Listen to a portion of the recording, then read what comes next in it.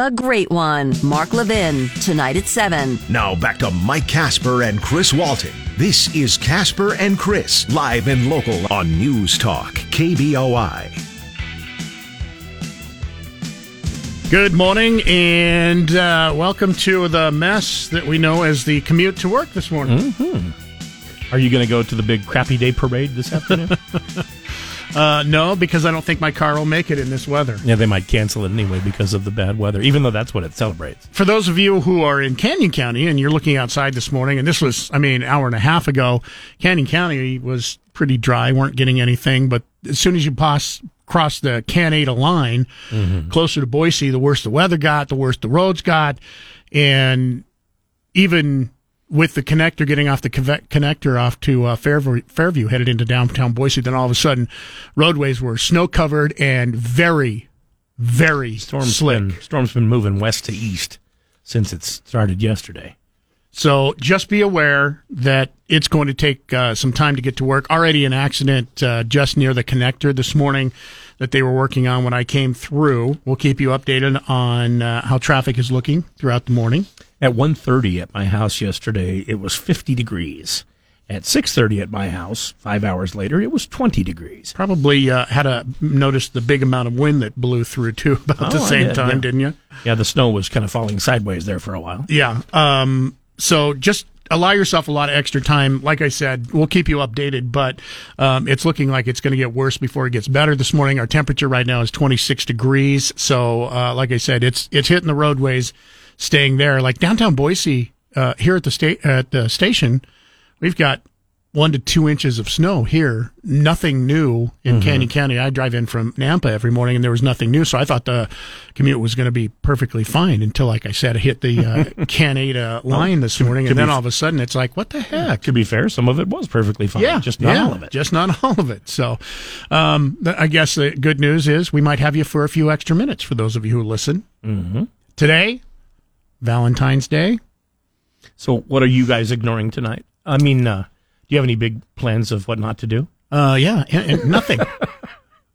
I know you don't celebrate after your big disaster. No, we do not celebrate. We don't mention it. Like I have plans on making dinner tonight, but it's not because of Valentine's. It's Day. Valentine's Day. It's just because you get hungry in the evening. Yeah, and I do most of the cooking in the house. So do you? Yeah. So probably good, like 90%. Oh, terrific. Granted, I don't. Half that time it's for myself.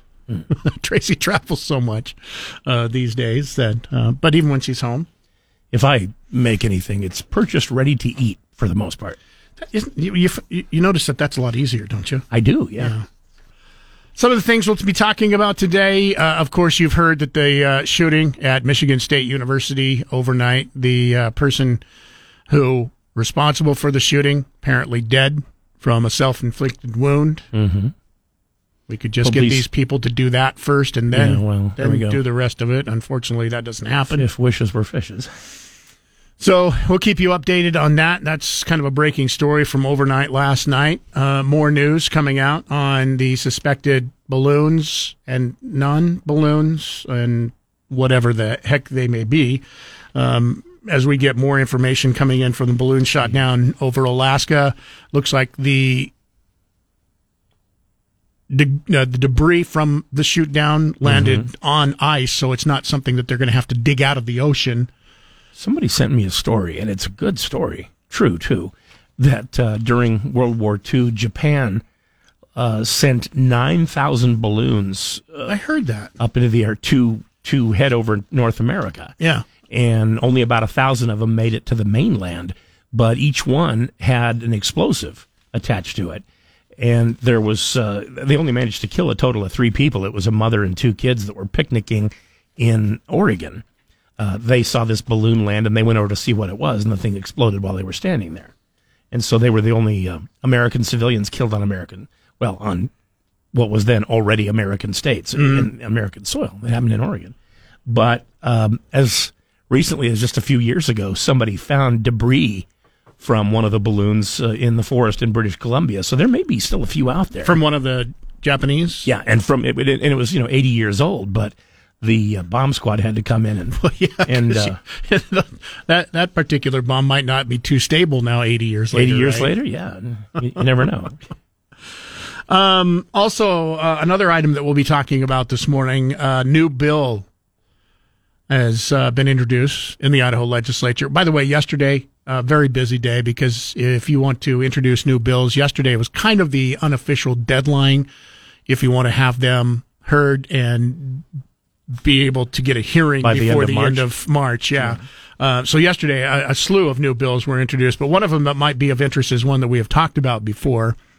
That has to do with a bill that would ban obscene or pornographic materials in schools. So another bill was introduced again after last year, House Bill 666. Good number. Was introduced and not when I was not a kid. Passed. When I was a kid, the most obscene place I ever went was school, and it had nothing to do with the library. That's kind of my point. We'll talk more about this. The problems I have. The main problem I have is who gets to decide what is obscene and what is pornographic. Exactly.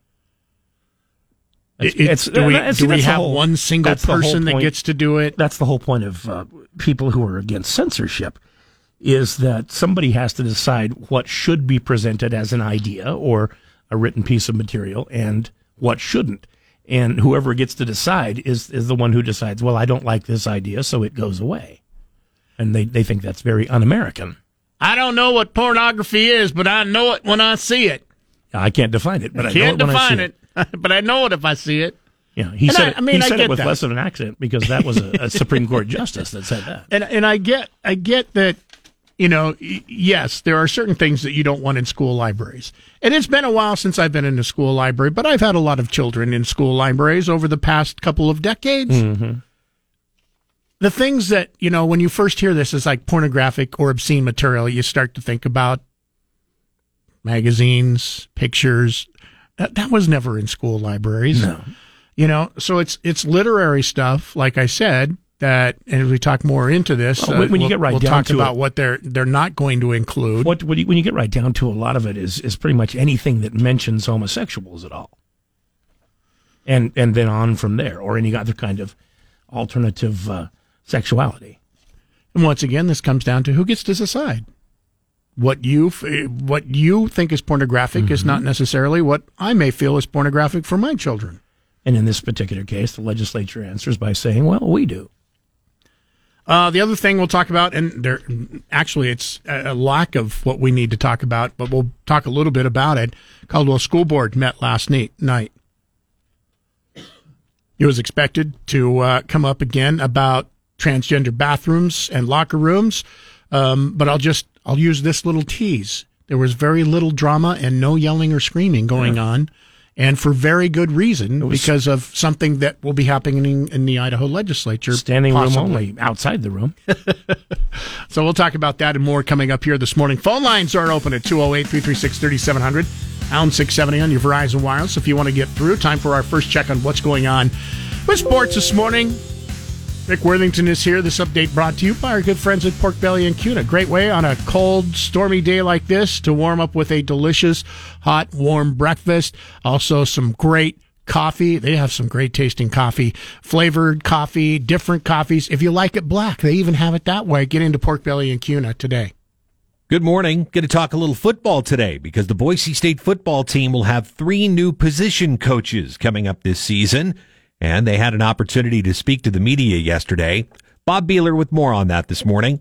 Former Bronco edge rusher Jabril Frazier moves up from graduate assistant to full-time position coach. James Montgomery takes over at running backs as he was at Fresno State last season. And the new defensive line coach is Eric Chinander, whose experience includes stops at Nebraska, UCF, and Oregon. He talked about the first things on his agenda. It's just getting to know the guys a little better, getting familiar with all the defense, that we're going to play here, that maybe I knew something similar using different words, or maybe it's a completely new situation. And then ultimately getting to know those guys. What can they do? What can't they do? How can I put them in the best position to be successful and then get out of their way? Spring football for the Broncos starts on March 2nd. Bob Beeler, News Talk KBOI. Some other college football news that's not necessarily related to Boise State, but at least I wanted to share this with you as to why schools are falling all over themselves to try and get in a bigger conference, specifically the SEC. It's because the SEC says they have distributed an average of $49.9 million to each of their 14 member schools for the fiscal year that ended last August.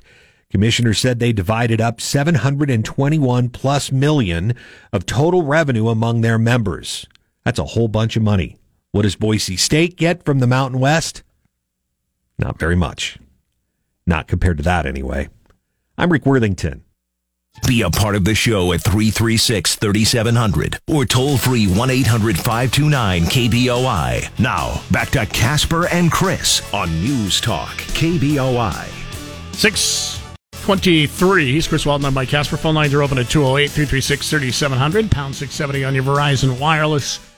The sports, I just felt the need to talk a little bit about Rick talking about how much money the SEC handed out to all their schools, $49 million per school, which by the way, he said, how much does Boise State get?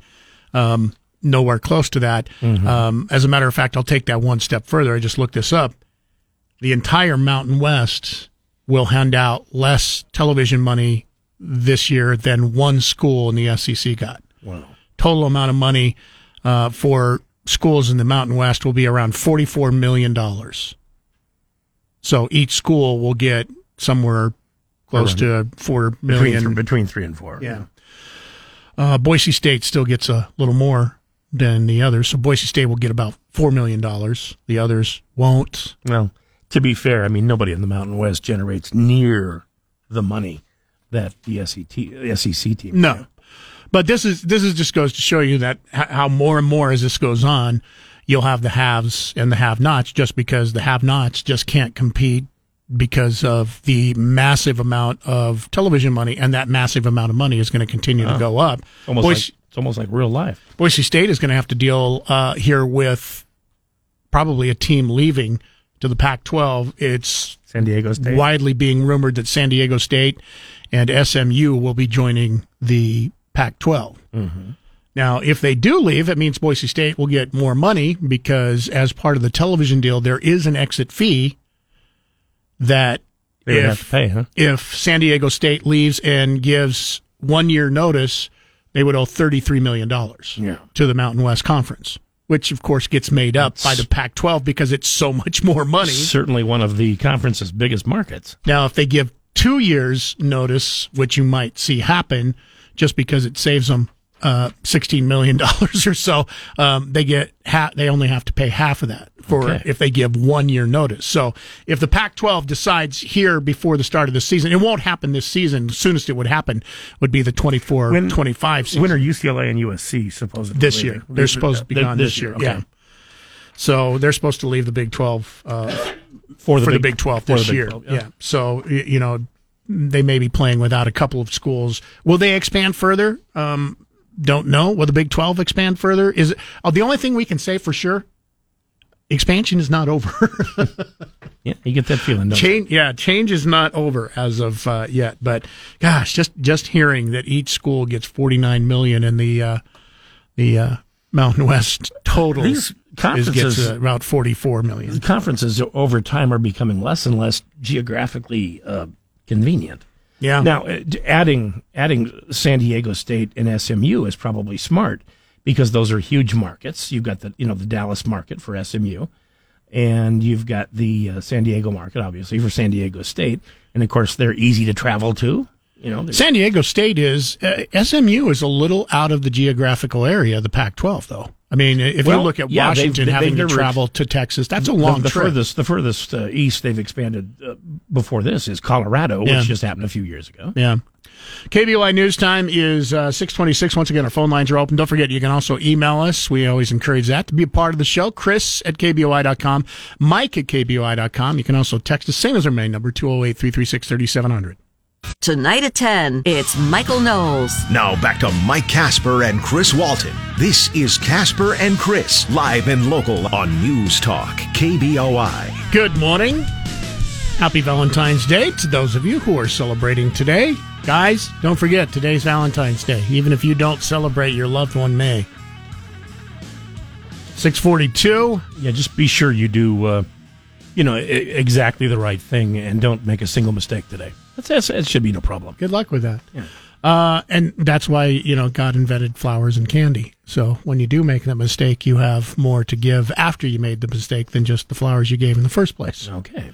The stock market futures already saw a 150-point drop here over the last 5 minutes or so. Consumer Price Index report is out. And apparently they didn't necessarily, when I say they, stock market, powers that be, the people that buy and sell stocks didn't necessarily like the numbers. Coming up here in about half an hour, Jeremiah Bates will be with us to tell us what those numbers mean, but the stock market, the Dow especially, was up about 150 points here about 10 minutes ago yesterday. That's on top of the over 370 points that it was up yesterday, ahead of the January CPI. But looking like it was pretty much month over month what they were calling for. However, the year over year didn't look quite as good as the estimate was, and we'll find out what exactly those numbers mean when we talk with Jeremiah Bates, as I mentioned, coming up here in half an hour. We also mentioned yesterday, catchers and pitchers reported to spring training. That means baseball getting closer and closer. Yeah. Rest of the teams will report and there's later this week. No threat of a strike this year. There is some new rule changes. I don't get why the bases are bigger. Can someone explain that to me? No, I don't understand that either. So you no longer have to run 90 feet between the bases because each base is a little bit bigger, so you have a few inches less that you have to. I guess for people who are stealing, it might make it a little more advantageous for them, but I don't get why they did that. The shift will not be happening beginning this year. Which is strange. They haven't really ever enforced any rule as to where you have to stand if you're a defensive player at a particular time. I mean, ideally the shortstop is between second and third. The second baseman usually is to the right of second. First baseman, just slightly to the left of first, et cetera, et cetera. But with the shift, you could go and play on the other side. The shortstop would roam around. You've seen where there was nobody between second and third base. Everybody was playing between first and second. It never bothered me because as a batter, take advantage of that. And hit to the opposite down the field. Third line. But they just won't do that. Now, here's going to be the interesting thing to watch. You're not allowed to move your infielders over. You have to have so many infielders on each side of the base. Now, what it doesn't do is you can move your outfielder to in between second and first. So you can move your left fielder all the way over. Right. If you have a pull hitter and still have and that's completely legal. And a fast center fielder, by the way. Yeah. The other big rule, the Major League Baseball Joint Competition Committee voted unanimously yesterday to make extra inning rule permanent for all regular season games moving forward, so this year and beyond. So if you hated the rule that if in extra innings, on second base, if you hated that rule where you start on second base, too bad. I consider that a travesty. Yeah, I don't get if you're doing it for the season. Why don't do it for the playoffs, too? Because the playoffs are completely different. You have a different set of rules for the playoffs. What can we do to really help the fans? I know. Let's make the games shorter. That way the people who really love baseball will hate us. Here's an idea. If you're trying to get more fans out, allow the fans to watch it on TV. If you're getting more fans, younger fans interested in television, allow people like us here in Boise, Idaho, to watch the Seattle Mariners and not call them the local team. Here's an idea, and I would say this for sports leagues, for TV networks and everything. If your main goal is to try to please the people who don't currently like you, you're going to fail. It's time for a check on what's going on with sports this morning, brought to you by our good friends at Pork Belly and Kuna, the place to go to get breakfast, lunch, and brunch every day. Check out their menu, porkbellyidaho.com. Good morning. Looking at Boise State men's basketball team and the Mountain West Conference standings, San Diego State still leads the conference. They're 20-5 overall and 11-2 in conference games. The Nevada Wolfpack right now are in second place. They're 20-6 overall, one game behind San Diego State because they're 10-3 in conference. Now, Boise State has actually not played as many conference games as Nevada. Remember, they had a bye last week. So Boise State is technically in third place, a game and a half behind San Diego State at 9-3, but still with a 19-6 record. The Broncos are getting set to take on the Colorado State Rams, that is. That game is being played tomorrow. Tip-off time is at 8 p.m. right here on News Talk KBOI. Meanwhile, there are other games that are being played tonight. Air Force will be at Utah State. San Jose State will play at UNLV, and Wyoming will be at New Mexico. And we'll tell you who wins those games tomorrow morning. I'm Rick Worthington.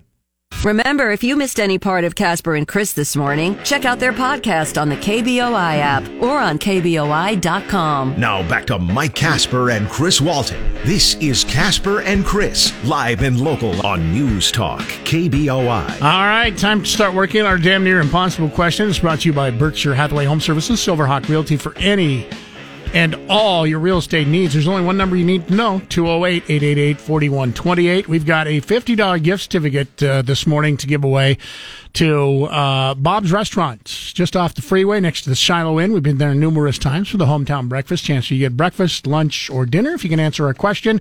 Patrick Mahomes and Jalen Hurts at a combined age of 51 years, 337 days on Sunday, making them the youngest combined age quarterbacks to ever start a Super Bowl.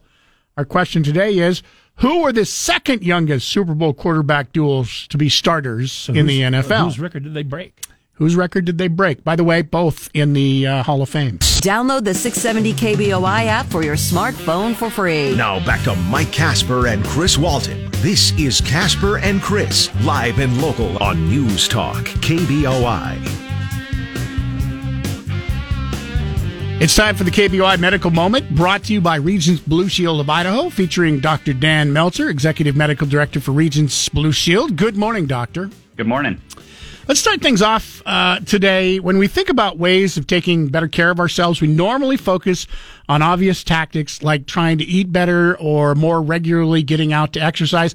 But you're here today to talk about an even simpler way for us to boost our physical and mental well-being. So what is it? Yeah, that's right. And it might be something we take for granted or frankly don't do enough, which is just having a meaningful conversation with a friend. And that seems way too easy to me. What is this about chatting with a buddy that seems so therapeutic? So there's new research which has validated that both the number of interactions we have as well as the quality of those interactions with friends are associated with being less lonely, being happier, feeling connected. And people who actively pursue and engage in these conversations with friends just have better days and a better ability to manage stress. Okay, so does what we talk about, the type of communication, does that matter? I mean, to a point. So the study authors said that high quality, ideally face-to-face communication is more closely associated with well-being than electronic or social media contact, not surprisingly. But as far as topics or reasons for the conversations are concerned, benefits come really whether the chat was simply to catch up, share a joke, offer a compliment, or just connect. So there's more meaningful conversation. So even when we do the right things with diet and exercise and having conversations with our friends, like you say, many of us still have problems getting quality sleep that we need. And often a lot of people turn to prescriptions or over-the-counter medications. Is this the best long-term solution for sleep problems? Well, the reality is first of all, sleep is a problem for so many people, and it's a critical component of health. So there are many prescription medications and popular over-the-counter sleep aids, if you will, that are designed to be used in the short term, but they're not generally recommended as long-term therapy. In fact, overuse of some can create some dependence and be problematic. But aren't sleep aids pretty harmless? Is that such a bad thing to rely on them? Well, I mean, some, certainly like all medications, have side effects. Particularly some of the over-the-counter ones, they can leave you feeling drowsy during the day. You're not thinking clearly, and that can be a problem if you're driving, for example. So it's important also to know that some of these medications can interact with other medications that people might be taking.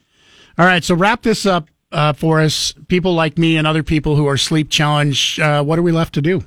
Well, there's a variety of things. I mean, as far as the medications go, sleep medications can be very effective, and they generally have their place in the short run to help kind of get on a better cycle. There are longer-term prescription options for sleep, but those are best discussed with your doctor as they're generally prescriptions, not over-the-counter. Other things like cognitive behavioral therapy to literally train our bodies and our minds to sleep, practicing good sleep hygiene, so getting off our smartphones and tablets an hour before we sleep, trying to have the best fixed bedtime that we have, keeping things like the bedroom dark and cool as well can really help. Well, that is the KBOI Medical Moment, brought to you by Regents Blue Shield of Idaho. Dr. Meltzer, thanks for joining us this morning here on KBOI. Thank you. Today from 10 to 1, it's Dan Bongino. Now back to Mike Casper and Chris Walton. This is Casper and Chris, live and local on News Talk, KBOI. Lansing Mayor Andy Shore says the shootings on campus have been horrific. It's been horrific for all of the students here and around the region. MSU senior Dominic Malacki tells ABC News he was in class when he heard a gunshot in the hallway right outside. Then the gunman, who police now say was not associated with the campus, came into his classroom and opened fire. I'm still beyond shook up. I mean, my legs are still shaking. 3 people in all were killed. 5 are hospitalized with critical injuries, and police say the gunman took his own life. They're still searching for a motive. Sherry Preston, ABC News. Police releasing images of the suspect, describing him as a short black male with a mask on. The manhunt coming to an end when authorities located him off campus after midnight, where police say the suspect turned the gun on himself. Just don't get it. Don't understand. He's not a student, not a member of faculty, not a member of staff. I'm glad you don't understand, because if being an active shooter ever becomes like a sensible thing to you, then, that's when you need help. No ties to the university. So why was the university chosen as the place for him to go shoot it up? That's probably where the most people were. That's what I was going to ask. Is it because it's a target-rich environment? Yeah. No, he could have a chance of shooting the most people? To shoot a bunch of people. Probably not going to get any answers, because, unfortunately, he did things in reverse of the way you should do them. He shot himself and killed himself last, when he should have done that first. And by saying that, I mean, we don't mean to encourage people to kill themselves, but we do certainly encourage people not to become an active shooter. No, I if you're going to be an active shooter, I encourage you to shoot yourself before you shoot anybody else. I do encourage from that. a practical sense. I guess I understand that. Not saying you should go out and kill yourself. Just if you're going to be a mass active shooter in any situation, and you're gonna, if it comes down to one or the other. Yeah. Although why it would, I don't know.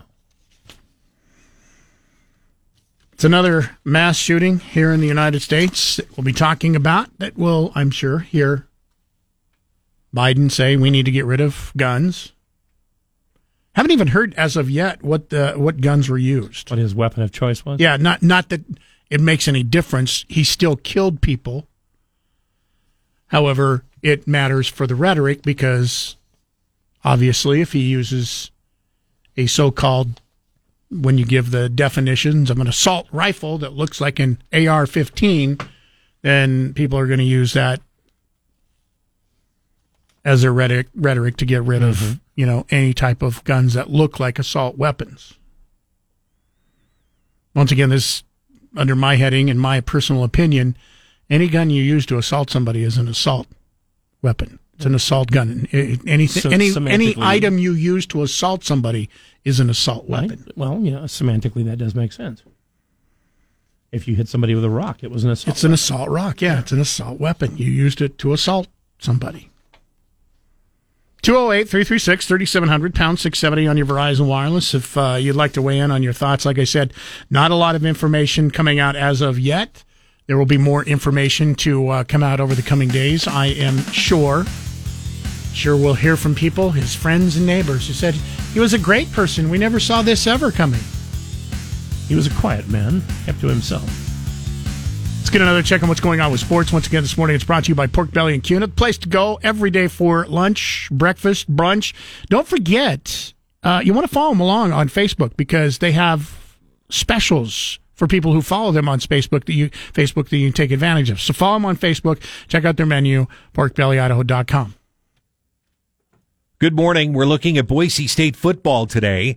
The football team will have 3 new position coaches for this upcoming season, and those coaches were rolled out in front of the media yesterday to meet for the first time.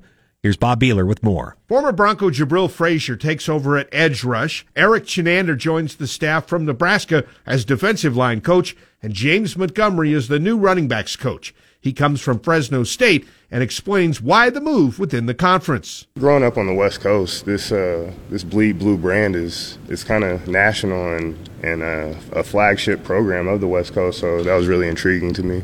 Montgomery is from Sacramento, played running back at Cal and Washington State, and has coached at Weber State, Sac State, and Cal Poly before going to Fresno State. He'll also be the recruiting coordinator for the Broncos. Bob Beeler, News Talk KBOI. Some other college football news today. Oklahoma and Texas have agreed in principle to pay the Big 12 a total of $100 million to join the SEC in the 2024 season. That's a year earlier than they had originally intended. They made that announcement at the end of last week. Now, why would they do that? Well, in part because of how much money the SEC is paying out its member schools. There was a story that just went out the other day that said that the Southeastern Conference is distributing an average of $49 plus. That's $49.9 million to be exact to each of their 14 member schools for the fiscal year that ended last August. So, yeah, they had to pay about $50 million each to leave the Big 12, but they'll make that up in one season playing in the SEC. I'm Rick Worthington. Time for the Morning Market Report. Powered by CapEd Credit Union. Keeping you informed about your money before the market opens. Sponsored by Tree City Advisors. On News Talk, KBOI, Boise. 724, Jeremiah Bates with us once again this morning to talk about your money and the stock market futures. It is only the futures. We saw what happened yesterday, futures based on actuality being up over 380 points on the Dow. However, consumer price index numbers came out, about 40 minutes ago, and we've seen a 250-point drop in Dow futures. So apparently somebody somewhere did not like the CPI this morning. Yeah, no, I mean, we saw a solid day of performance yesterday, like you mentioned. Coming to this morning, really all eyes were set on this inflation data, which tends to be the point of focus month over month, and that's been the narrative basically all of 2022 and going into 2023. Is inflation going to continue to trend down, and how is the Federal Reserve going to respond? So highly anticipated for the month of January, and there's some good news and bad news. So I like my my dessert before my vegetables. So we'll go with the good news. On an annual basis, meaning the month last year, comparing those inflation numbers, it is down. It is showing a move down from the peak. Also, we saw a peak of inflation of 9.1% in June. We saw a rate of 6.4% in January. So it's going lower when you stretch it out over these longer time frames, over these longer time periods. But where the issue is we're looking over the month over month, because if you look at since October, essentially, we've seen significant declines in inflation month over month over month. So when you're comparing December's inflation to January's inflation, we saw an increase at a rate of 0.5%, which came in higher than estimates, not by much, but again, higher. So then, of course, the attention goes to the Federal Reserve, staying on aggressive rate hiking path, the likelihood of them doing another 0.25%. I mean, book it now, you can call it. Now the turn is going to be, do they continue to do more? And if you're looking at these sticky categories of inflation, I mean, it's food. I mean, you have groceries that are still up more than 11% over this time last year. You have the price of eating out still up. And we touched on this earlier in the week, too. You have the price of gas increasing. You have the price of electricity, price of natural gas. I mean, airfare is still 25% higher than where it was a year ago. So we still have these sticky categories of inflation that are representing a large category of these numbers that are still staying sticky, and they're still affecting the U.S. consumer. Now, there's some beneficiaries on this, because if you look at Coca-Cola, who put out their quarter four revenue or their quarter four earnings, they beat expectations. Shares are up almost 2% in pre-market because they did what? They charged higher prices, which, again, we're in this circle where for the consumer, higher prices aren't great. For the companies that have some pricing power, like a Coca-Cola, this is reflecting in their balance sheets. And hopefully, if you're invested in Coca-Cola, the offset is helpful to the overall broader decline that we're seeing in the markets. All right, we'll keep an eye on it. As of right now, a lot looking good for the opening here in just a few minutes. We'll get an update from you in an hour and talk to you again tomorrow morning. Thanks, gents. Get 670 KBOI on Alexa. First say, Alexa, enable the 670 KBOI skill. Then when you want to listen, say, Alexa, open 670 KBOI. Now back to Mike Casper and Chris Walton. This is Casper and Chris, live and local on News Talk, KBOI. Simple and striking. Pure and eternal. Refined and luxurious. It makes a statement like nothing else. Celebrate your special love and show it to all the world with the gift of eggs. Whatever the occasion, dazzle her with eggs. Might be cheaper than buying her a dozen roses, but not by much because of they're eggs much up better. over 100% over the last couple of months. Much better for breakfast than roses. Mm-hmm. So, yeah, eggs works for Valentine's Day. So remember, guys, today is Valentine's Day. Whether you celebrate or not, your significant other may. So keep that in mind. Emails coming in this morning talking about the shooting, Michigan State University. 5 people shot.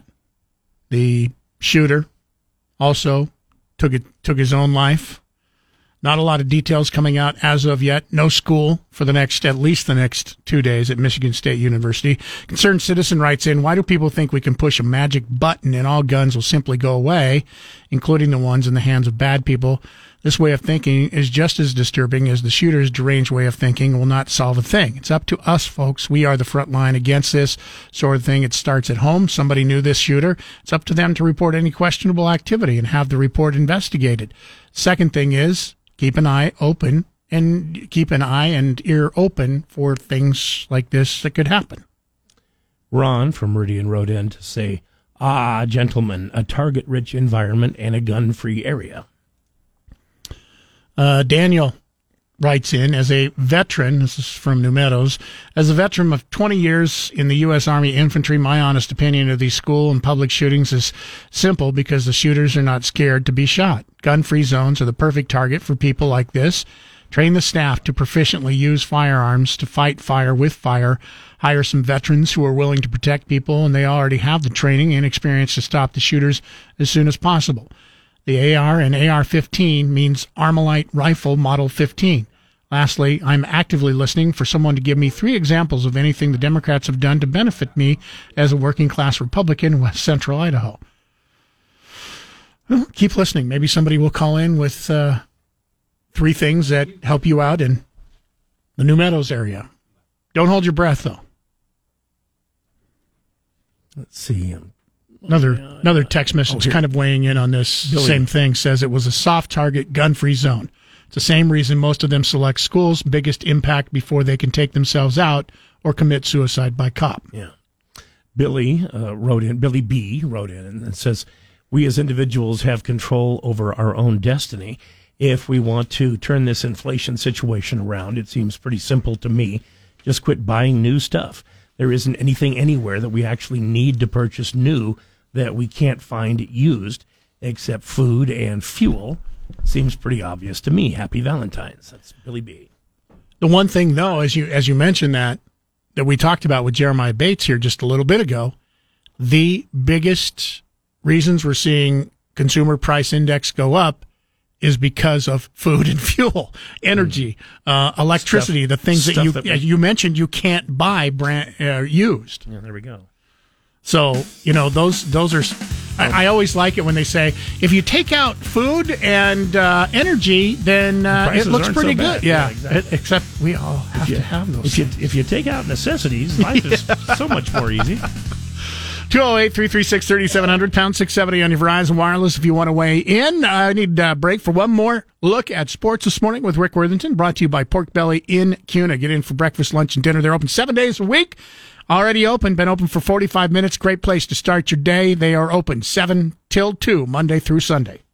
Good morning. If you're looking for some good men's basketball to watch on TV tonight, the Mountain West does have several games that'll be on this evening. It'll be Air Force at Utah State. San Jose State will play at UNLV, and Wyoming will play at New Mexico. of those games. The only one that's televised, though, will be the Wyoming-New Mexico game, and that'll air on CBS Sports Net tonight at 8 p.m. Tomorrow night, Boise State will be at Colorado State. That's an 8 p.m. tip-off time. FS1 will broadcast that game on television, and of course, we'll have it here for you on News Talk KBOI as well. 7:30 is your pregame, 8 p.m. tip-off time. The other game tomorrow night is San Diego State. They play at Fresno State at 8 p.m. Meanwhile, San Diego State continues to lead the conference, at least record-wise. They are one game ahead of Nevada. They are also a game and a half ahead of Boise State. Why are they a game and a half ahead? It's because the Broncos had their bye last week. They did not play during the week, so they're technically a half game behind Nevada for second place and a game and a half behind San Diego State. I'm Rick Worthington. Ben Shapiro this afternoon at 1. Now back to Mike Casper and Chris Walton. This is Casper and Chris, live and local on News Talk KBOI. Can't reiterate how crappy the commute is this morning, especially when you get off of the connector, get off of the main thoroughfares, get off of I-84 here specifically in Ada County. Places where the plow hasn't been. Well, that you have a perfect storm. And Ron O'Brien and I were just talking about this. He's ready to quit and go home because he said there are more accidents right now happening than he can report in each of his updates. He said it's just nonstop. And you had kind of a perfect storm this morning because, number one, there was not expected to be that much snow.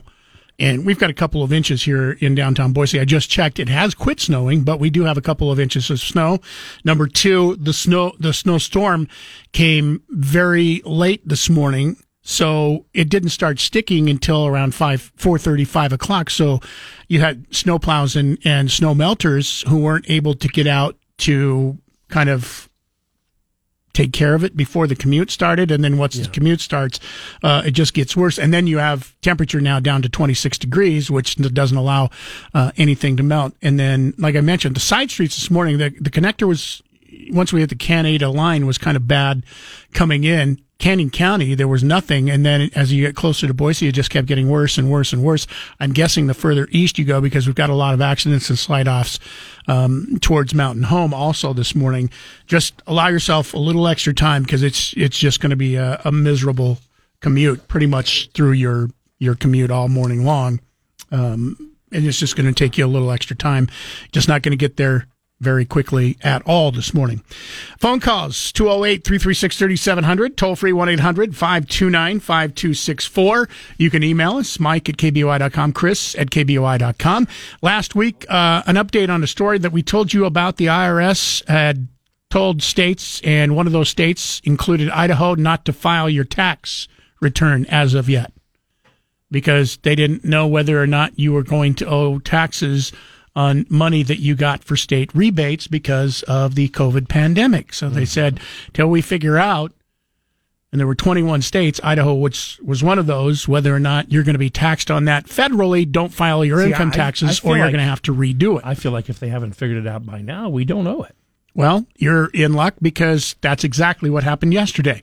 In a statement, the IRS spells out people in at least 16 states do not need to report state disaster relief payments on their 2022 federal income tax returns.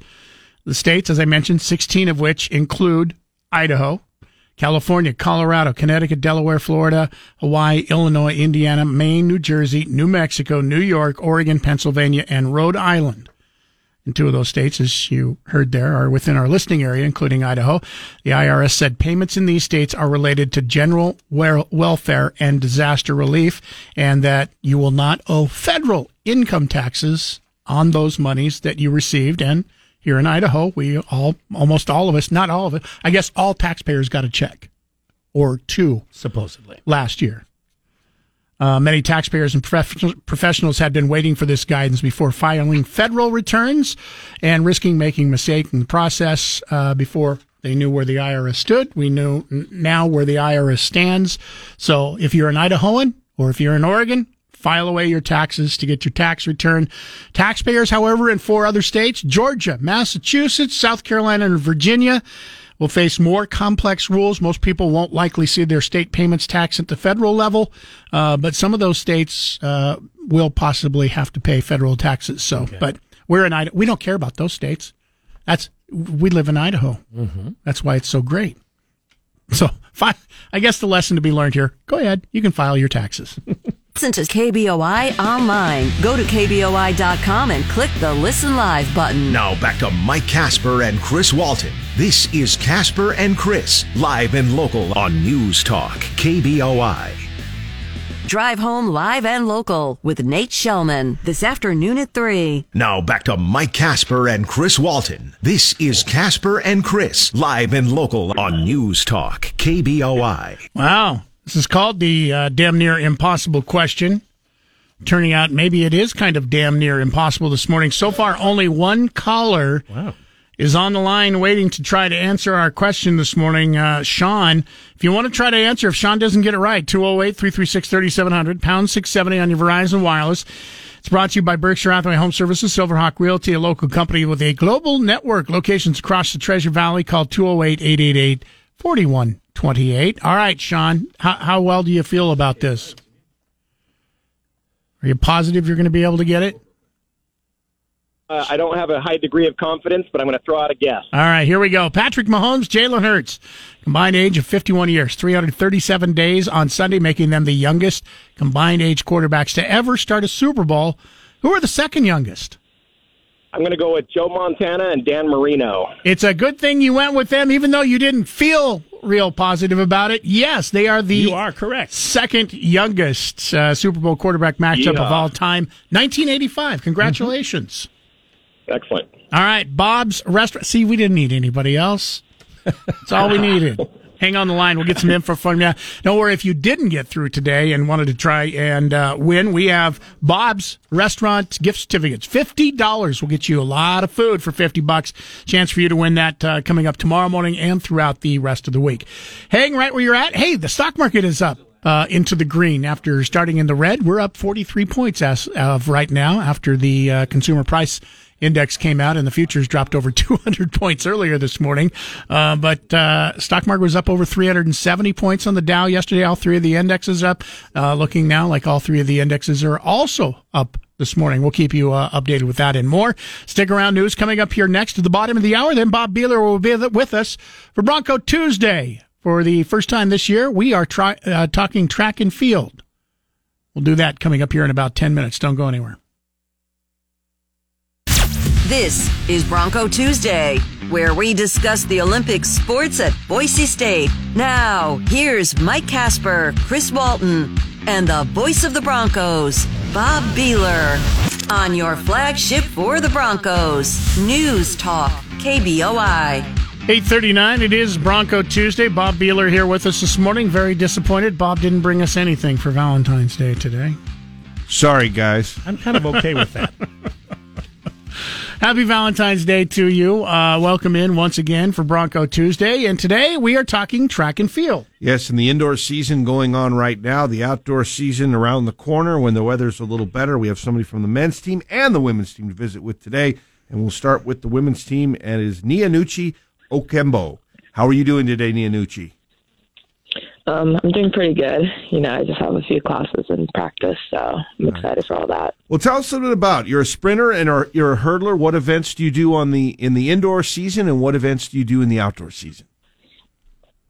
So, yeah, I'm a hurdler. So indoors, I do the 60-meter hurdles and the 4x4 mostly. I do the occasional 200, and in outdoors, I do the 100 hurdles, 400 hurdles, and 4x4. So how did you get started in hurdles, and what's the key to being a good hurdler? I started track in 7th grade, and I automatically did hurdles. I don't know what appealed to me about the hurdles. I just thought it would be fun, and luckily for me, I ended up being good at it. But the key to being a good hurdler, it depends. For long hurdles, the key to being a good one is to be able to switch legs and be able to use your dominant and your non-dominant leg.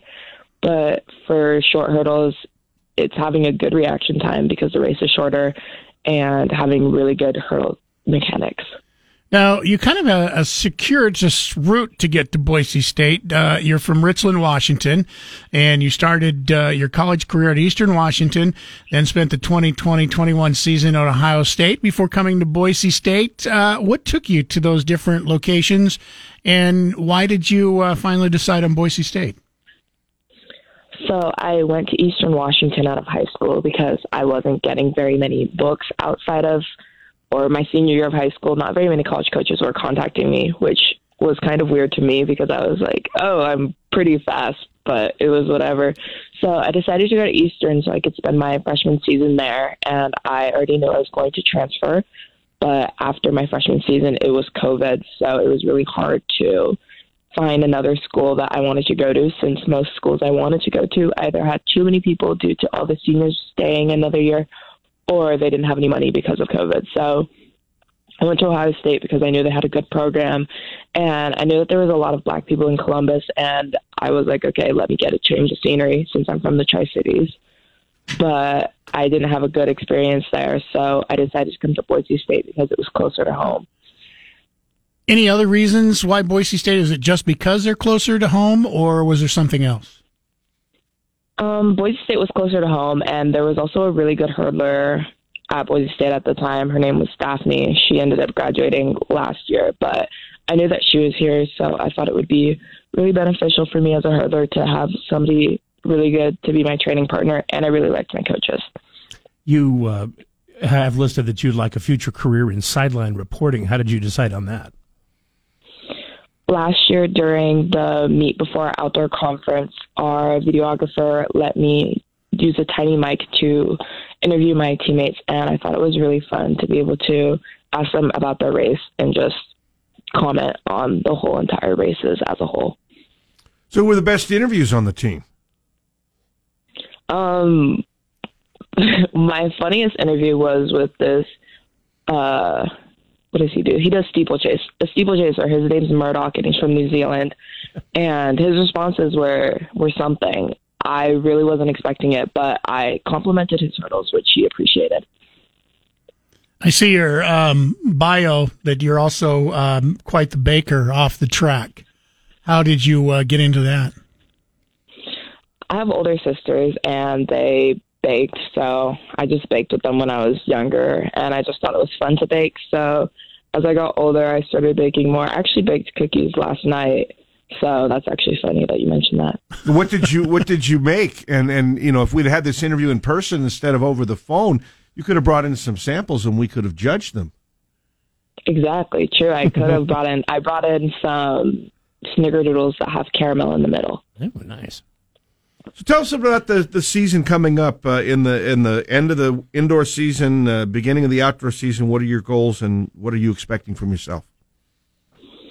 So my goals for indoor season is to score points in the 60 hurdles as well as in the 4x4. I'm hopeful that our 4x4 can once again place top 3 in conference, but we're really close with a lot of teams in terms of our time. So we just have to try really hard to make that work out. And for the 60 hurdles, I haven't had the best indoor season so far, so I'm still hopeful that I can score points as I did last year.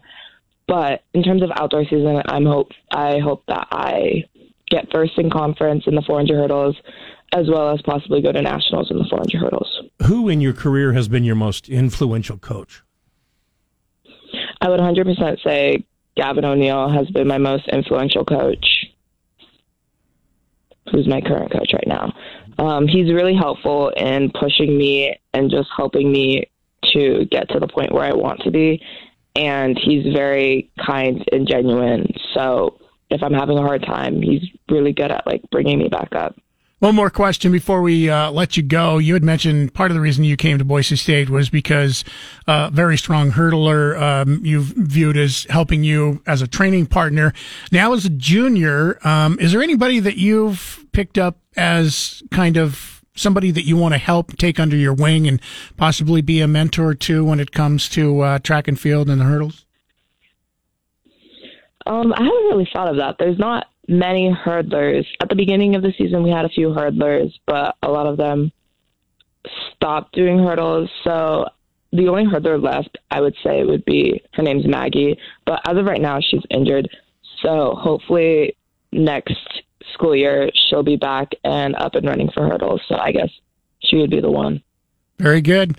Thank you for taking some time with us this morning. Good luck on the upcoming season. And who knows, before the end of the year, we may be talking to you again before the end of the school year. But good luck the rest of this year.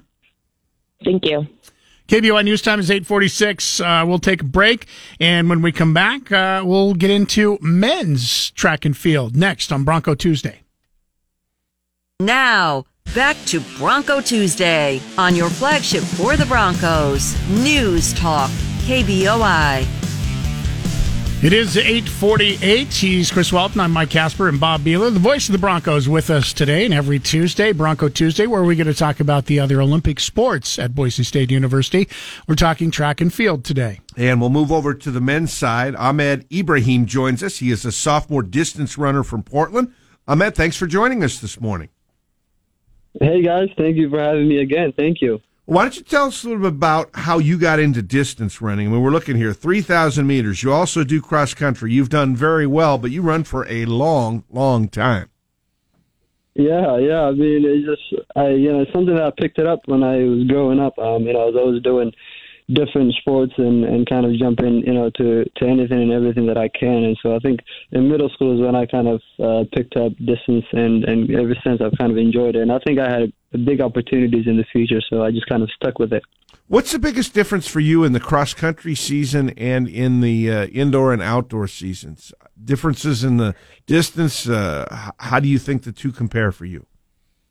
Yeah. I mean, in cross-country, you kind of focus on the 8K and even the 10K regionals, and so kind of jumping that to the track and field, it's a big difference. I think is a lot shorter on the track and on the indoor. So just having that difference in the event that you do itself is very different. You mentioned that you started long distance running in junior high, which, me remembering back my junior high days, I can't even imagine. Were you good from the beginning, or is it just something you'd enjoyed doing, or vice versa? Was it something you didn't necessarily enjoy, but you were really good at it? How did you decide that this is something you wanted to do, continuing with your high school and now into college career? Yeah, no, I definitely enjoyed it, but I didn't take it serious until junior year of high school. I think that's kind of when I kind of realized that, I think I have a lot of potential in this event and in this career. So I should just kind of focus on it and do everything I can to help myself get to the best position I can be in, which is go to a Division I school. And so I just kind of stuck with it. I think at the time I was playing basketball, soccer, and so I was like, I think playing those sports would kind of hold me back, and I wanted to see what my full potential would be if I just kind of stuck with running. Why did you choose Boise State? No, it was very simple. I think at the time, I had a lot of connections with the athletes that were here at Boise State, and I kind of knew, and some of the guys that were here kind of spilled the beans for me, and how the coaches are, how the training is here, how the environment is, and so I just kind of hearing that, I kind of loved it, and so I visited here, and everything was right, and so I was like, okay, this is the perfect spot to be at. We're visiting with Ahmed Ibrahim. He is joining us from the men's track and field team. He is a distance runner, and Ahmed, I'm sure that in many races you've had to come from behind and pass runners. So what's the feeling like, and is anything ever said as you race by somebody in a distance race? No, yeah.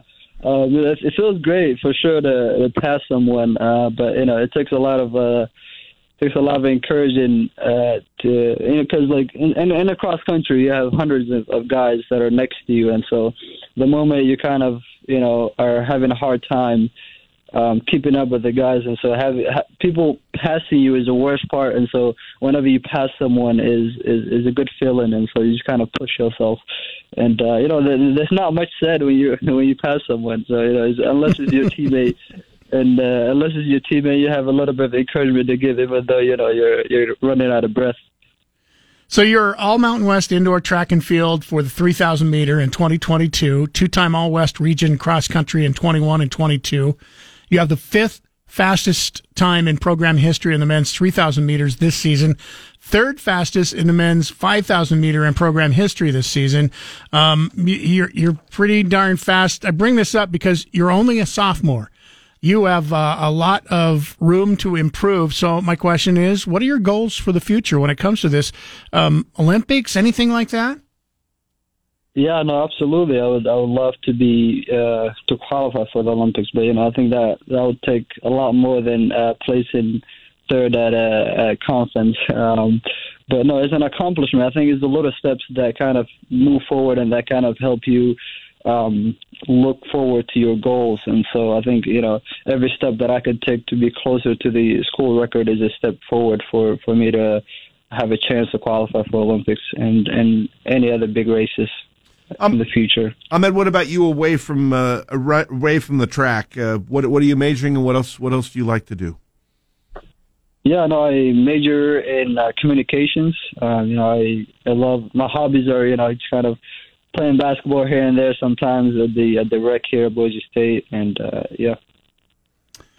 Ahmed, thanks for taking time. It was great talking to you again. I do recognize talking to you last year, so I'm sure the fact that you're only a sophomore, we're probably, if not talking to you later this year, possibly talking to you in the future as your career continues at Boise State. But good luck on the rest of your season, and good luck in your career. It's great talking to you again. Absolutely. Thank you so much for having me. Thank you. KBOI News Time, 8:54. We'll take one more quick break here, and then we'll do a wrap-up of what's coming up the rest of the week with Bob Beeler and the voice of the Broncos on News Talk KBOI. Now, back to Bronco Tuesday on your flagship for the Broncos, News Talk KBOI. Bob, you got a rest of the week that's a little bit busy. Yeah, we'll start with men's basketball tomorrow night. Pregame at 7:30 from Colorado State. Coaches show Thursday night at 6 at 10 Barrel. That'll be on 93.1. Women's basketball Thursday night, 6:30 on 670. And then Saturday, it's women's basketball in the afternoon and men's basketball Sunday night, 7 o'clock against UNLV. A Sunday game. Kind of strange. Only one this year, I'm guessing. I can't remember another one. Yeah. I don't very often remember Sunday games. We had at one all on Super Bowl Sunday last year. Oh, that's right. I do remember that as of right now. All right, Bob, thanks for being with us once again. We've got the 2 games. Hopefully we'll talk to you again Monday about 2 wins. Boise State has to continue to take care of business. But thanks a lot. Phone lines are open now, 208-336-3700, pound 670 on your Verizon Wireless. You can also email Mike at KBOI.com and Chris at KBOI.com if you want to get through. Text us, same as our main number, 208-336-3700. Your Google Play, simply say, hey Google, play 670 KBOI. Now back to Mike Casper and Chris Walton. This is Casper and Chris, live and local on News Talk KBOI. A lot of questions still for Kirby, and frankly, not a lot of answers on what the criteria will be going forward when it comes down to shooting objects from the sky. And one of the answers that John Kirby had was we adjusted the radars after that Chinese spy balloon was spotted. One of the reasons why we're seeing more is that we're looking for more of these objects now. So that really does beg this question of how normal is this going to be? That's a weird statement, isn't it? The reason we're seeing more of this now is we're trying harder. Is because we're looking for them where we weren't really looking for them before. So what were you doing before? That's a good question. And it also lends to the question of, has this really been going on maybe like this for a really long time and we just didn't know about it because nobody was paying attention? Nobody was looking for it? This isn't really a big deal. Just, it's only a big deal because now we're looking for it? Right? Which came first, the chicken or the egg? Yeah. Good question. I don't know. I don't know either, but it does beg to have an answer. It's like, why weren't we looking for some of these things before? China, by the way, has really changed the way that they're looking at this. At first, they were a little conciliatory when they said, hey, we found a balloon. Yes, we're sorry. It got into your space accidentally. It's not a spy balloon. It's a civilian weather balloon. And now they've kind of changed over the last 10 days since that balloon was shot down. They accused the United States of having 10 balloons that have been spotted over their airspace within the last year. The United States has vehemently denied that. I would say to China, if that's the case, why haven't you shot them down? Yeah, that's a good question. If they really existed, shoot them down. And like the U.S. should say the same thing. Say if the U.S. doesn't have spy balloons, as China claims, flying over Chinese airspace, the United States should probably say, well, if they're there, which we're saying they're not, go ahead and shoot them down. Mike has written in and says, Canada and the United States are the sole members of NORAD. Firstly, NORAD stands for North American Aerospace Defense Command, even though NORAD would be NORAD and the other would be NAADC. Its mission to provide coordinated air defense protection to the U.S. and Canada. Its headquarters are in Colorado. NORAD has an in-mountain command center in Colorado near Colorado Springs. Canada's counterpart is in Winnipeg, Manitoba. The shoot-down in Canada was under NORAD control using U.S. Air Force planes because they were the most immediately available. The action was approved by Canada's government. That's Mike. Yeah, that's all that is true. That's all that we talked about yesterday. We stated it this morning. Another email, no name. Didn't NATO say there's a pattern the U.S. is a part of? So it's happening around the world, in other words. Somebody is up to something. But to be fair, I've been watching a lot of 007, so I may just be paranoid. Yeah. Just because you're paranoid doesn't mean somebody's not out to get you. Another question here. If they want to recover these balloons, why are they waiting for the worst time ever to shoot them down? I think they're waiting so that they're not in areas, if they get shot down, apparently that they're large could enough, harm a human. They're large enough to where they hit a house or people or something, they could kill a lot of people. Kent has written in and says, my question, if these are intended to be spy balloons, why are they colored white and not sky blue? Also a good question. Well, except some of them aren't colored white. We heard earlier this morning, one of them was described as black. The other one was metallic color. So the spy balloon that China had apparently was white, but if you're flying at 100,000 feet, how many people are actually looking up and can see? I know you and you can't see 100,000 feet. I can't see 100,000 feet. But I mean, heck, that may be a good question. If you're flying 100,000 feet, it's above the clouds. So white isn't going to help you hiding into the clouds. Right. Neil and Eagle, good morning. You're on News Talk KBOI. Hey, guys. I've been working out, so excuse my breath here. I'm calling because I just think we're giving way too much time to all this stuff. I mean, China's balloon, easily seen. It's the only thing I think that's interesting about that is the fact that we chose to use a Sidewinder to hit the hardware, and we've had snatch and grab capability since like the 60s, maybe 50s. So we could have pierced the balloon, let it come down, snatched it out, and just brought it home. So the thing that I'm concerned about here is that we've got, a massive explosion, chemical explosion in Iowa, or was it Ohio? Ohio. And I'm not hearing even close to enough information on how that happened, would have occurred. We also have had bunch of explosions at food processing plants, and we've got Gates out there buying up farmland in Idaho, by the way, and we're not hearing anything about that. These are way more important than chasing UFOs, which are, it's just kind of, in my opinion, it's ridiculous. Lots going on the ground, and we're all looking up at the air. Yeah, it's more of a curiosity, I think, than it is terribly important at this point, until we know what they are. It's like it's a distraction, and I think it's an intentful distraction. I believe, too, and I'm just going to really throw it out there, just like COVID was for election fraud. So you think the federal government is doing this on purpose to deflect from everything else going on? I do. All right. I do. How do you trust the government? How do you trust the government today? That's what you call. Seriously. How do you ever trust them? I mean, wag the dog type of stuff is what he's talking about. Yeah. Thank you for the call, Neil. Appreciate it. The story, he mentioned a train carrying 20 cars full of hazardous materials including the toxic chemical vinyl chloride, derailed in East Palestine, Ohio. That was earlier this month. The wreckage burned for days, threatening a widespread explosion before crews staged controlled detonations to release the chemical. Workers used small charges to blow a tiny hole in 5 rail cars carrying vinyl chloride. The hazardous substance spilled into a trench where it was burned away. Vinyl chloride, which is used to make PVC pipes, can cause dizziness, sleepiness, and headaches. It has also been linked to an increased risk of cancer in the liver, brain, lungs, and blood, all of which I think you need. Many of the residents of East Palestine are now left wondering how safe their air is, and strangely enough, it's the second time they're living through such a moment. In 2021, Netflix shot the film White Noise around Ohio, including in East Palestine. The movie is based on a novel by Don DeLillo, published in 1985, shortly after a chemical disaster in Bhopal, India, that killed nearly 4,000 people. The book and film follow the fictional Gladney family, a couple and their 4 kids, as they flee an airborne toxic event and then return home and try to resume their normal lives.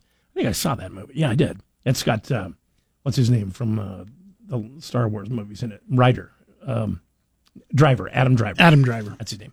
For some residents of East Palestine, like Ben Ratner and his family, it's all hitting too close to home. They signed up to be extras in the film, and they're basically being interviewed every day on TV, telling people what it's about. But as you can see, just from the stations that we're monitoring right now, people are still talking about the spy balloons.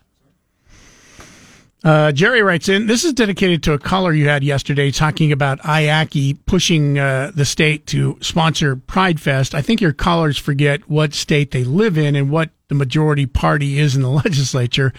IACI and woke companies do not run Idaho's government. Your callers are so conservative, they verge on extreme right wing. If a person, business, agency, private or otherwise, doesn't vocally and obnoxiously denounce LGBTQ, immigration, public ed, or use the term the N-word instead of the actual word, they assume that you are a rhino, communist, or are woke.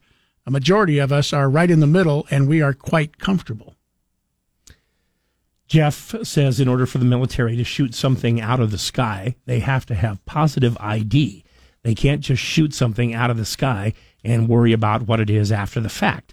They can't disclose all the info right away. The military had all the identifying information they needed before they shot anything down. So, again, that just brings it up that they know and we don't. And they're lying to us, right? Yeah, John says, well, I guess they would be, or just simply withholding information. John says they are silver Mylar birthday party balloons. Now, whose birthday was it? Not a birthday. They were early Valentine's Day balloons. Very expensive. Another email on this subject. Wouldn't people be calling it in and reporting them before now? Because we had just mentioned that maybe this is the Biden administration had mentioned that these have been going on for a while. We're just looking for them more now. You can see them with the naked eye, would report something like that, and even just to find out what it is. Again, we're the first line of defense, so we need to get into the habit of reporting everything. Let the authorities sort it out. I don't know how much you're going to see with the naked eye. Now, the Chinese so-called spy balloon, was massive and carried a payload of 3 buses. So that balloon was big. It wasn't something you could see necessarily with the naked eye. However, you could see it with binoculars and you could see it on radar, whatnot. The other balloons, about the size of a car. So a little bit smaller, and also in really rural areas like the Yukon and Alaska. Not a lot of people looking up in the sky in those particular locations. When they say it's the size of 3 buses, it makes me think it's roughly the size of a maybe 1,500 square foot house. Yeah, the payload, what the balloon was carrying would be about that size. Yeah. 208-336-3700, pound 670 on your Verizon Wireless. That's the latest update so far on that. Wanted to move on, talk about a couple of other things here this morning when we come back. How much drama was there last night, the school board meeting in Caldwell? This is the meeting you will remember last month that ended up getting canceled in the middle because of yelling and screaming, having to do with transgender rights in the school, new transgender rules as far as use of bathrooms and locker rooms. And then the meeting here, what was it, about 10 days ago, 7 to 10 days ago, was postponed. That meeting happened last night. There wasn't a lot of drama, but there's a very good reason why there was not a lot of drama. We'll tell you why that is when we come back next.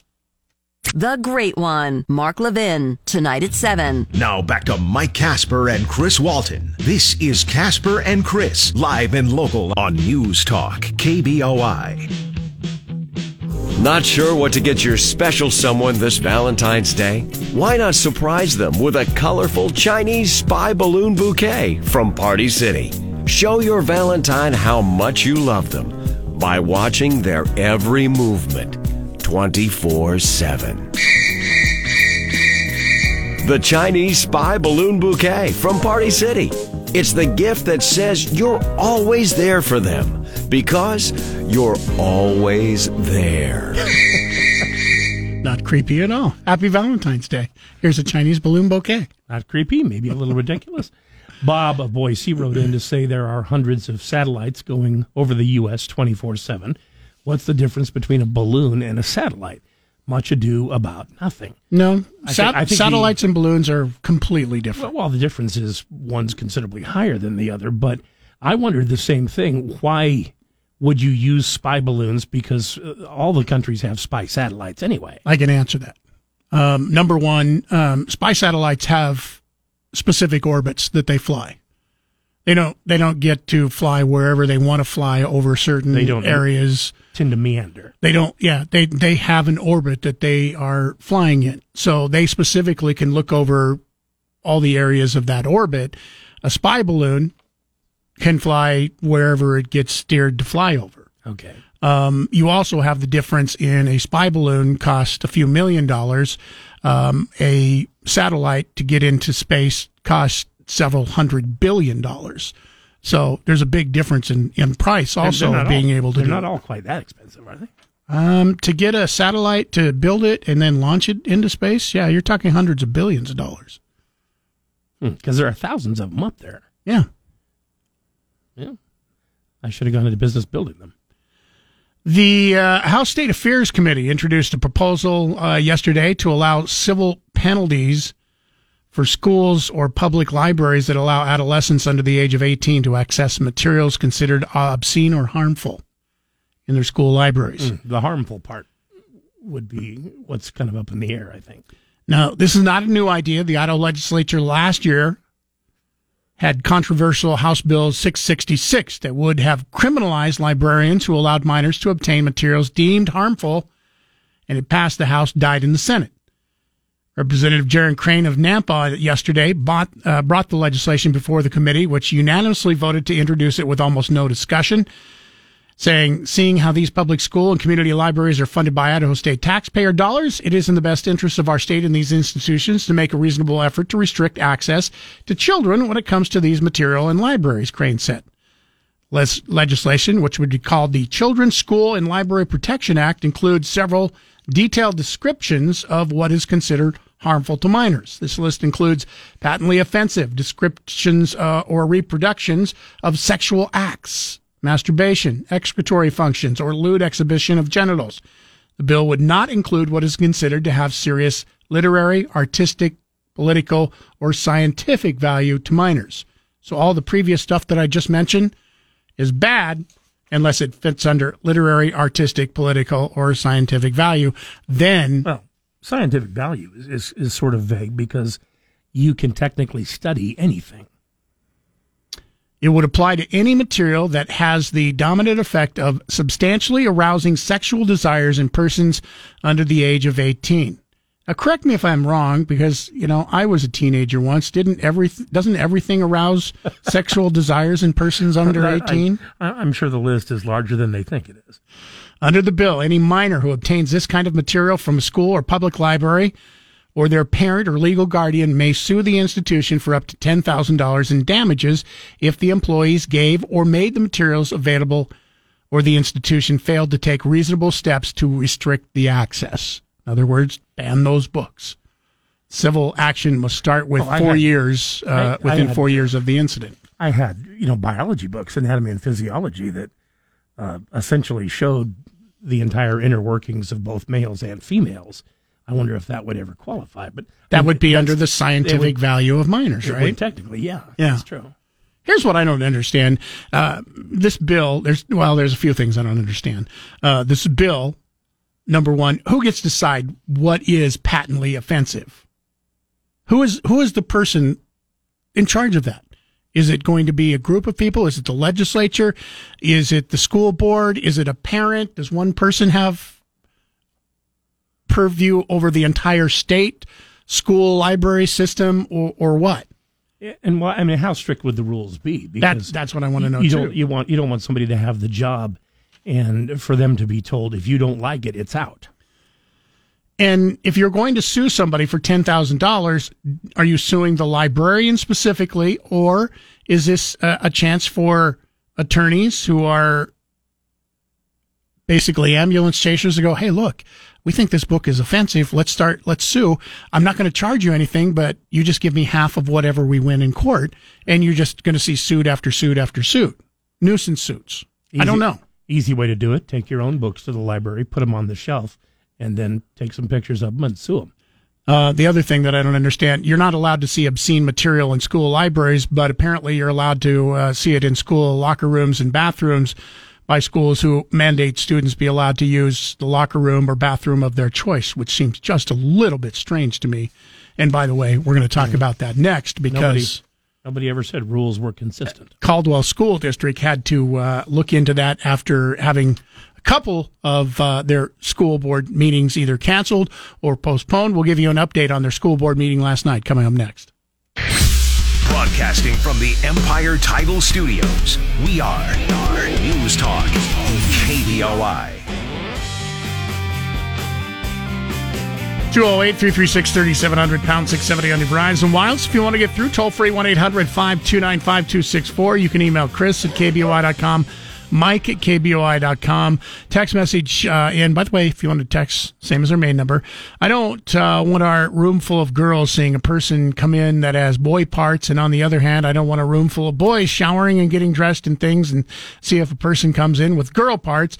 They don't need to be seen in a school. The other person might not care, but the room full of other sex don't need to be seen like that.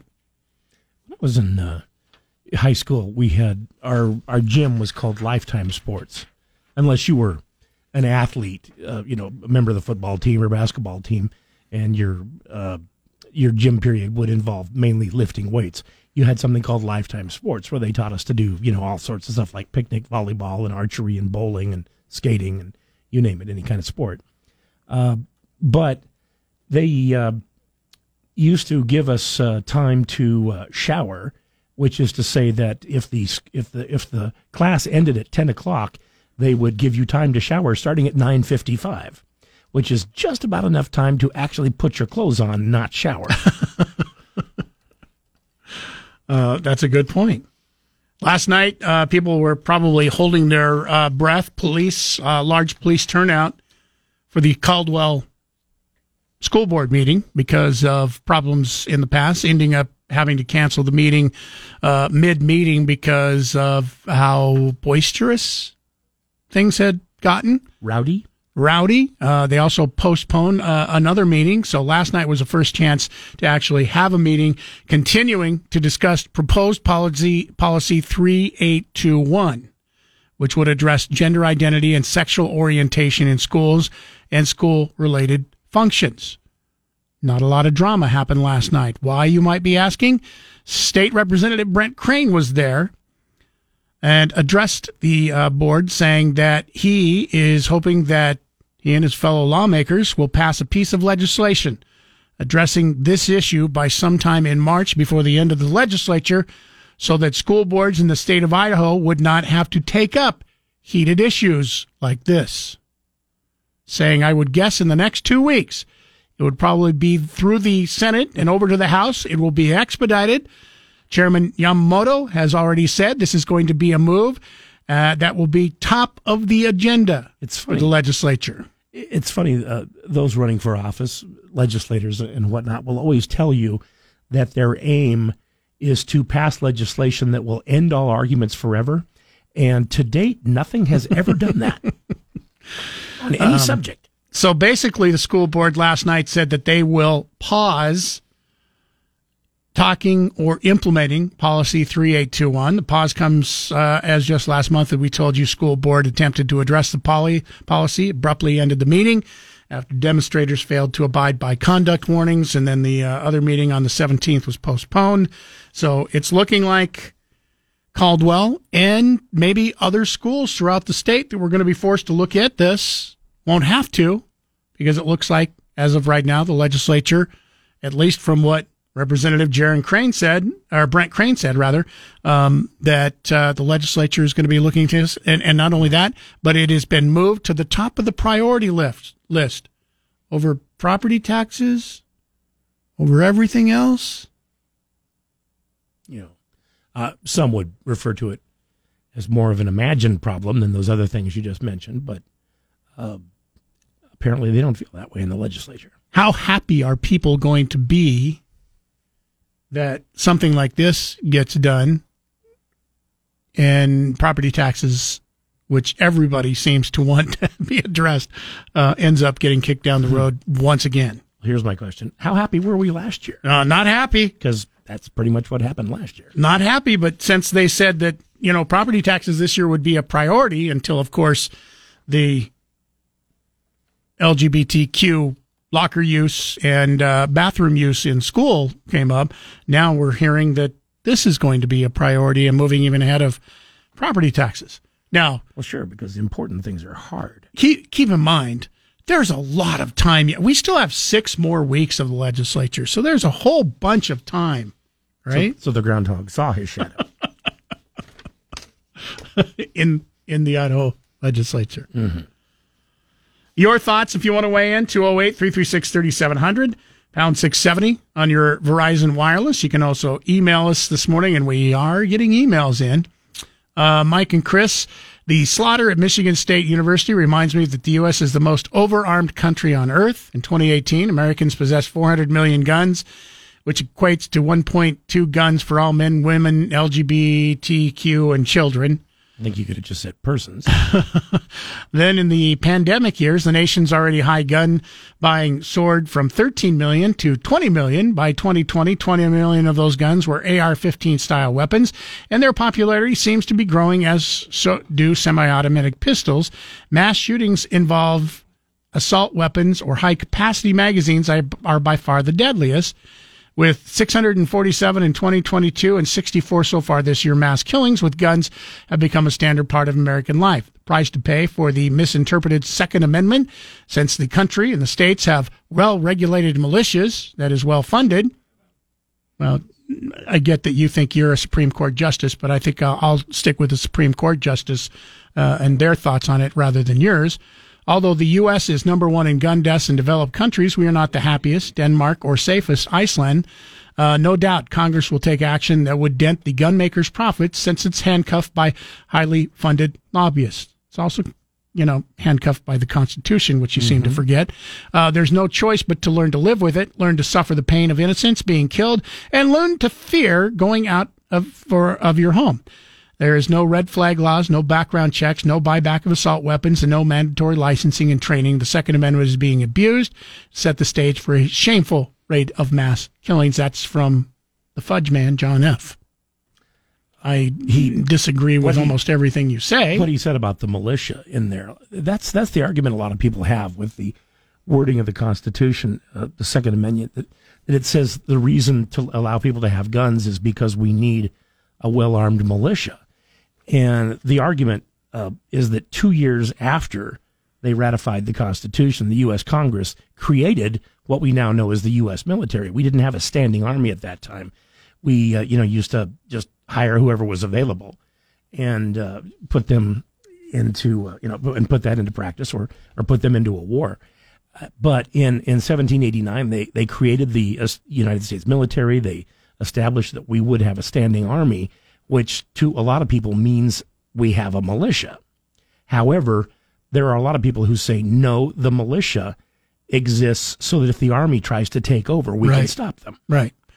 Or try, anyway. I think, people misinterpret on exactly what that means, that, we have the Second Amendment, so we have the right to hunt. Mm-hmm. And that's not what the Second Amendment is about. It has more to do with protecting yourself from the government. It's about fighting wars and tyranny, essentially. Yeah. As far as rules, people don't stand around and do nothing. For instance, Michigan State, John, is a no-gun zone.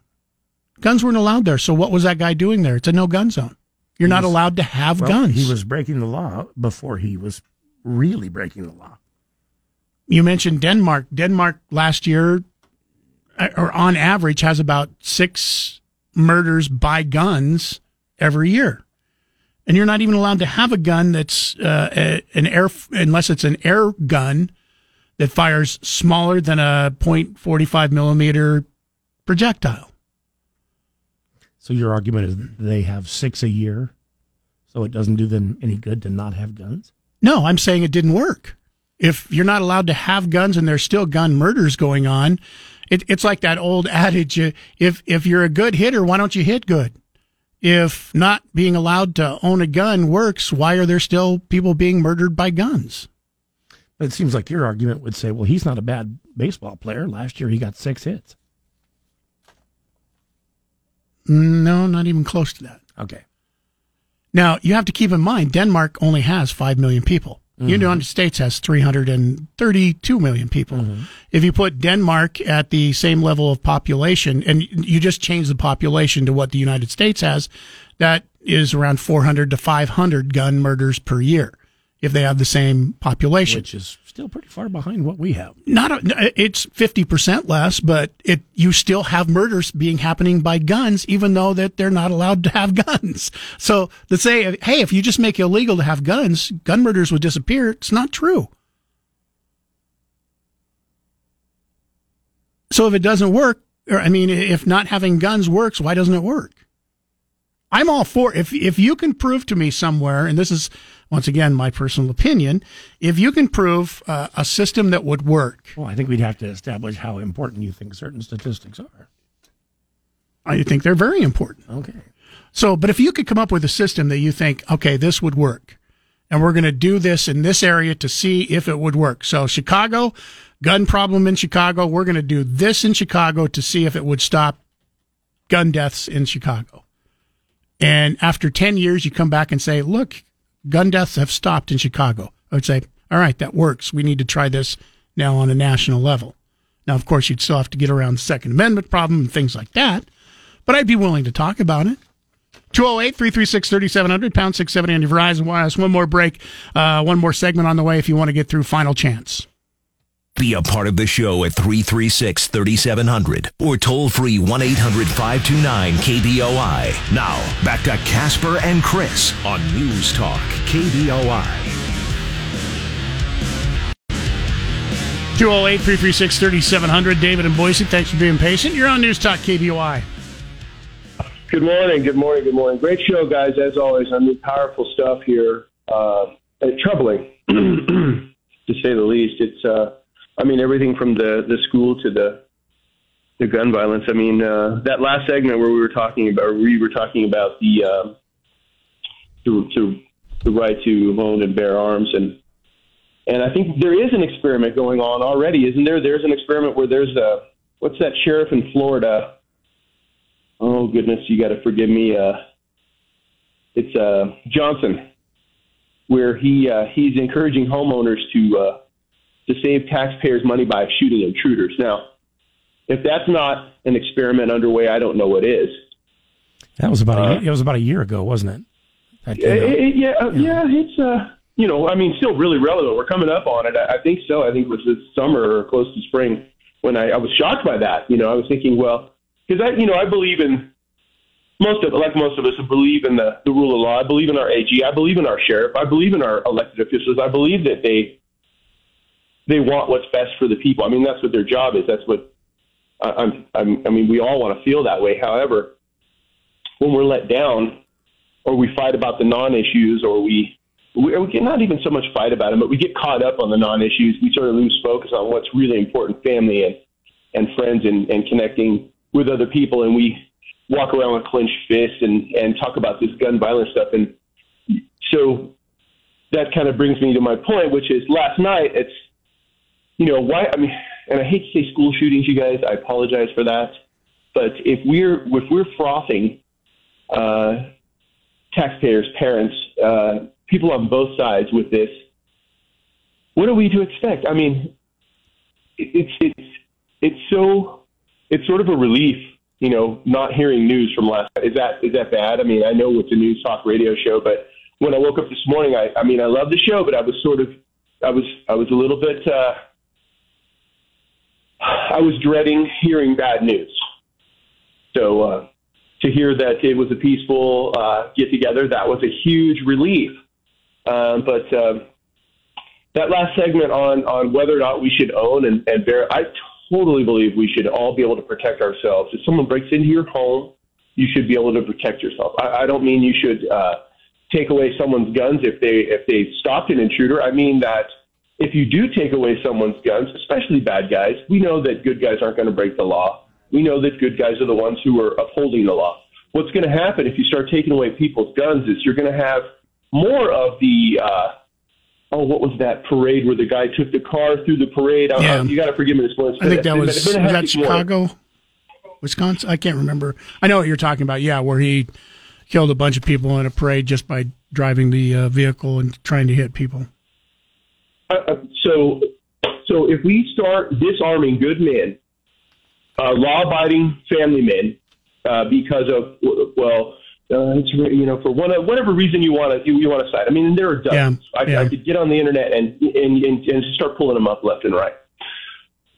And what you're doing is you're stripping our protection. And so I think when you guys were talking earlier about, what does it really mean? What does a militia really mean? I think we're right on there. Yes, the Army is all volunteer, is it not? Yes, you've got to register. Yeah, no, it's